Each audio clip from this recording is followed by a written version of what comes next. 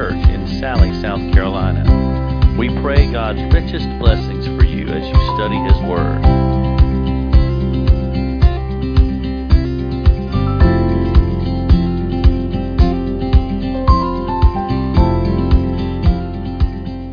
As our kids are making their way down the hall, I want everybody to take your phone or your watch and just go ahead and set it aside. Although, I also don't want you to worry, because I planned this. So, two things are about to happen. One is we're not doing the next portion of Matthew today, because I didn't want to try to squeeze that in. And I know that we're also going to have the Lord's table in a moment. So if you'll just bear with me for just a few minutes, and I really do mean a few. I want you to look at the screen and just read that question to yourself. And I want you to think about what that means.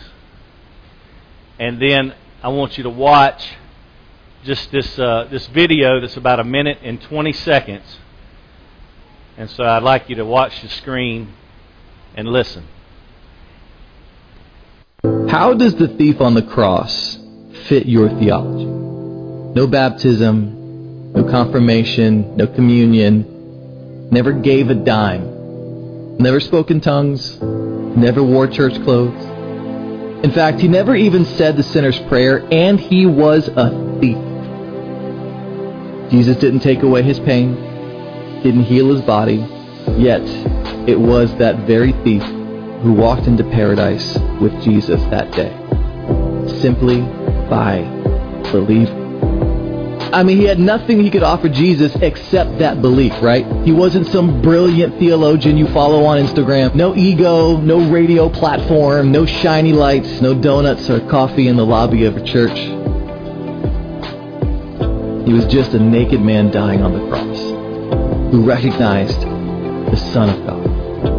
For God so loved the world that he gave his only Son, so that whoever believes in him will not perish, but have everlasting life. That's the gospel. Complex, yes, but so simple. Whoever you are, just believe. Okay, just let that kind of sink in. And now I'm going to say something that might catch you off guard.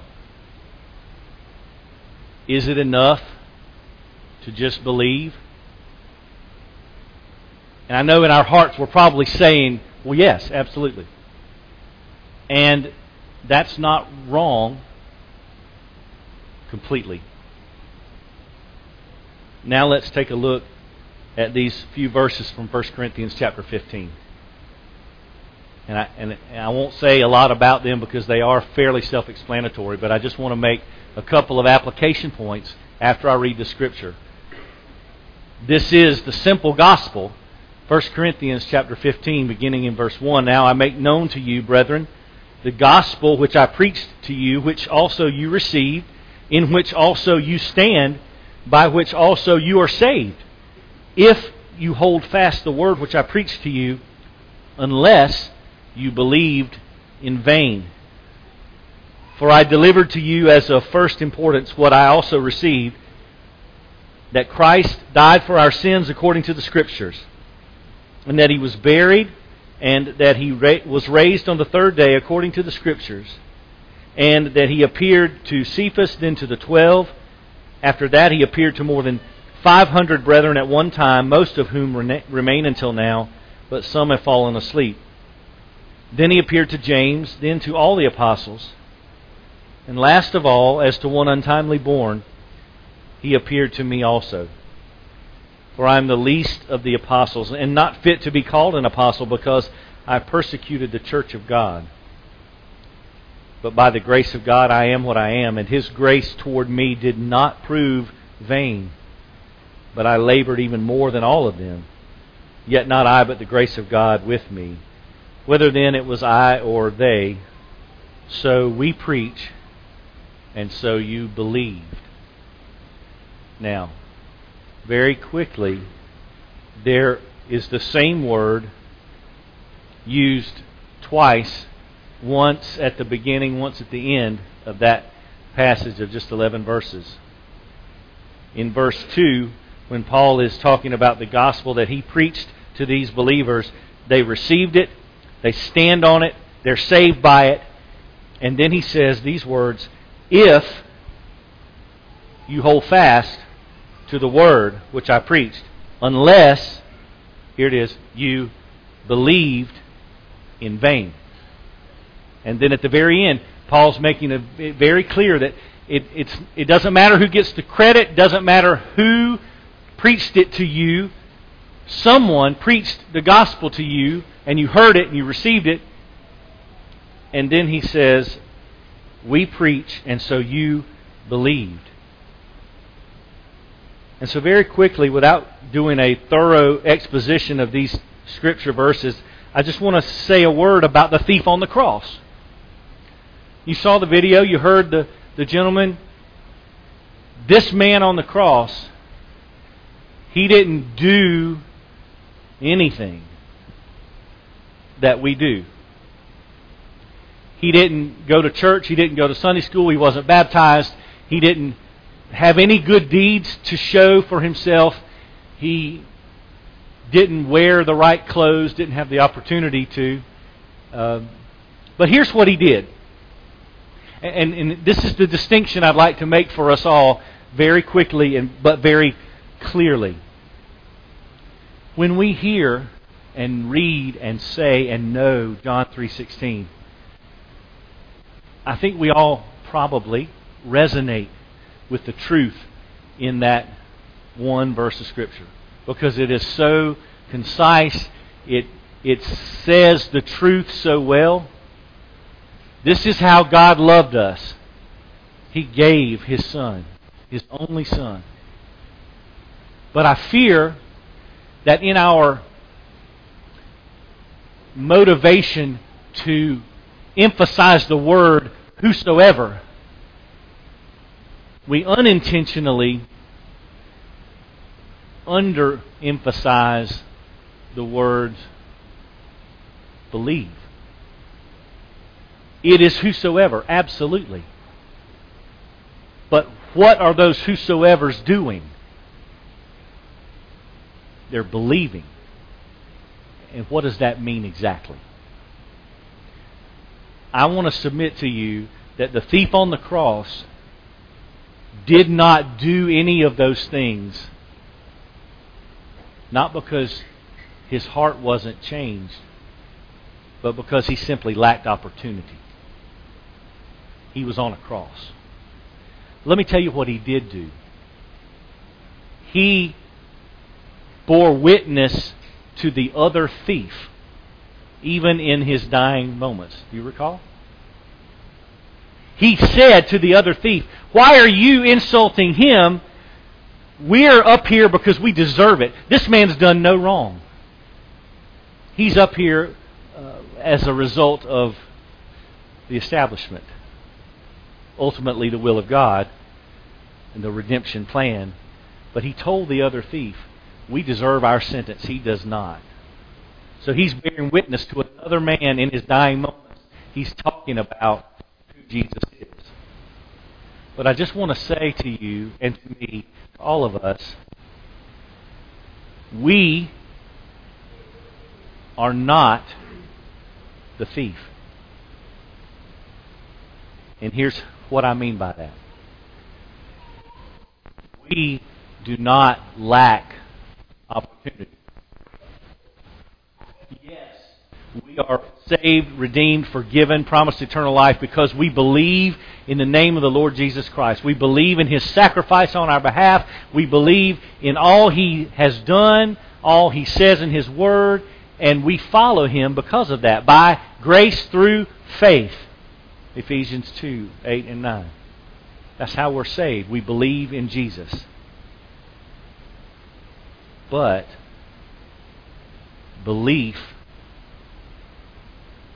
prompts action. We don't believe and then just sit in a corner somewhere and wait for Jesus to come back. Because if that's what our belief is, if that's all our belief means to us, then it's not all that important, wouldn't you say? If we say we believe, but you know what Jesus said in Luke's version of the Sermon on the Mount? Why do you call me Lord, Lord, but don't do what I say? What does it mean to believe?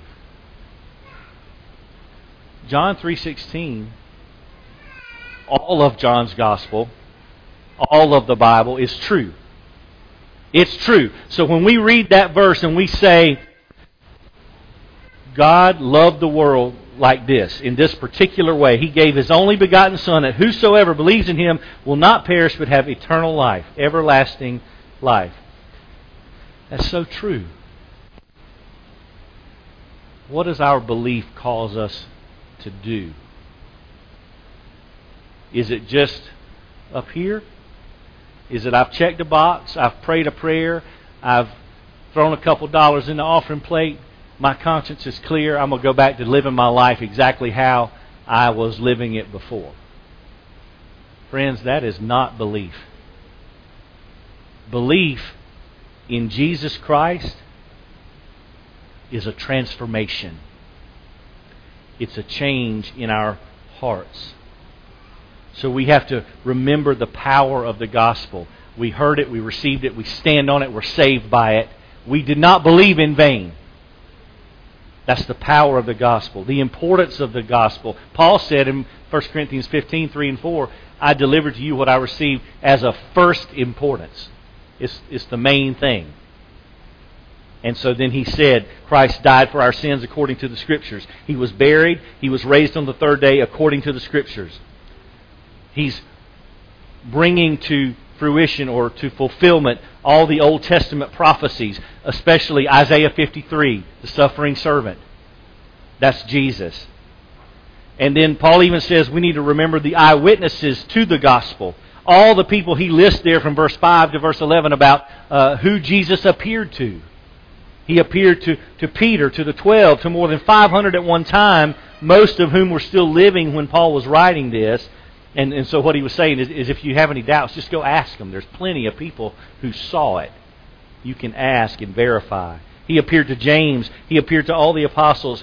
Then he appeared to Paul on the road to Damascus when he saved Paul from his sins and redirected him. The point is, what does it mean to believe? And the reason why I ask that question is because of how important it is for us to know what we believe, how important it is for us to know why we believe, and then also how important it is for us to know what do we do with that. Next week is Easter Sunday, next Sunday. And I'm going to be preaching out of Luke 24, which is a beautiful, very detailed description of the resurrection morning. And even another conversation that Jesus had. But here's the point of that.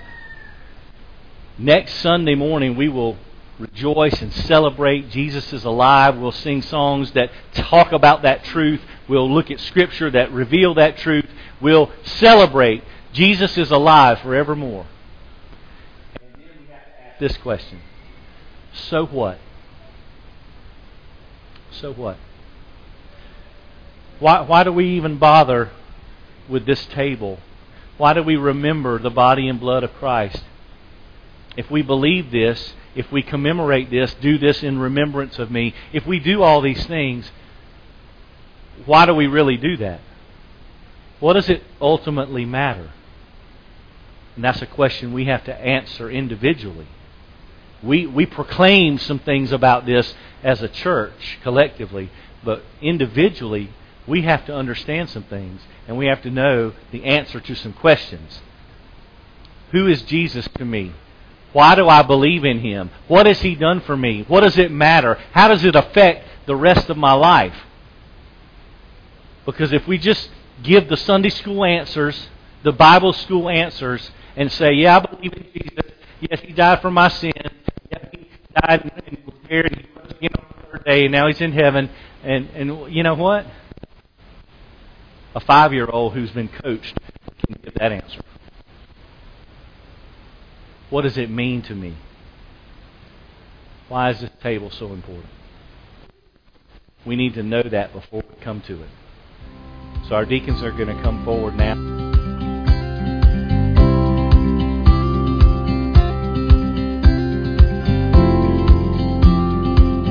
Thank you for listening to this message from God's Word.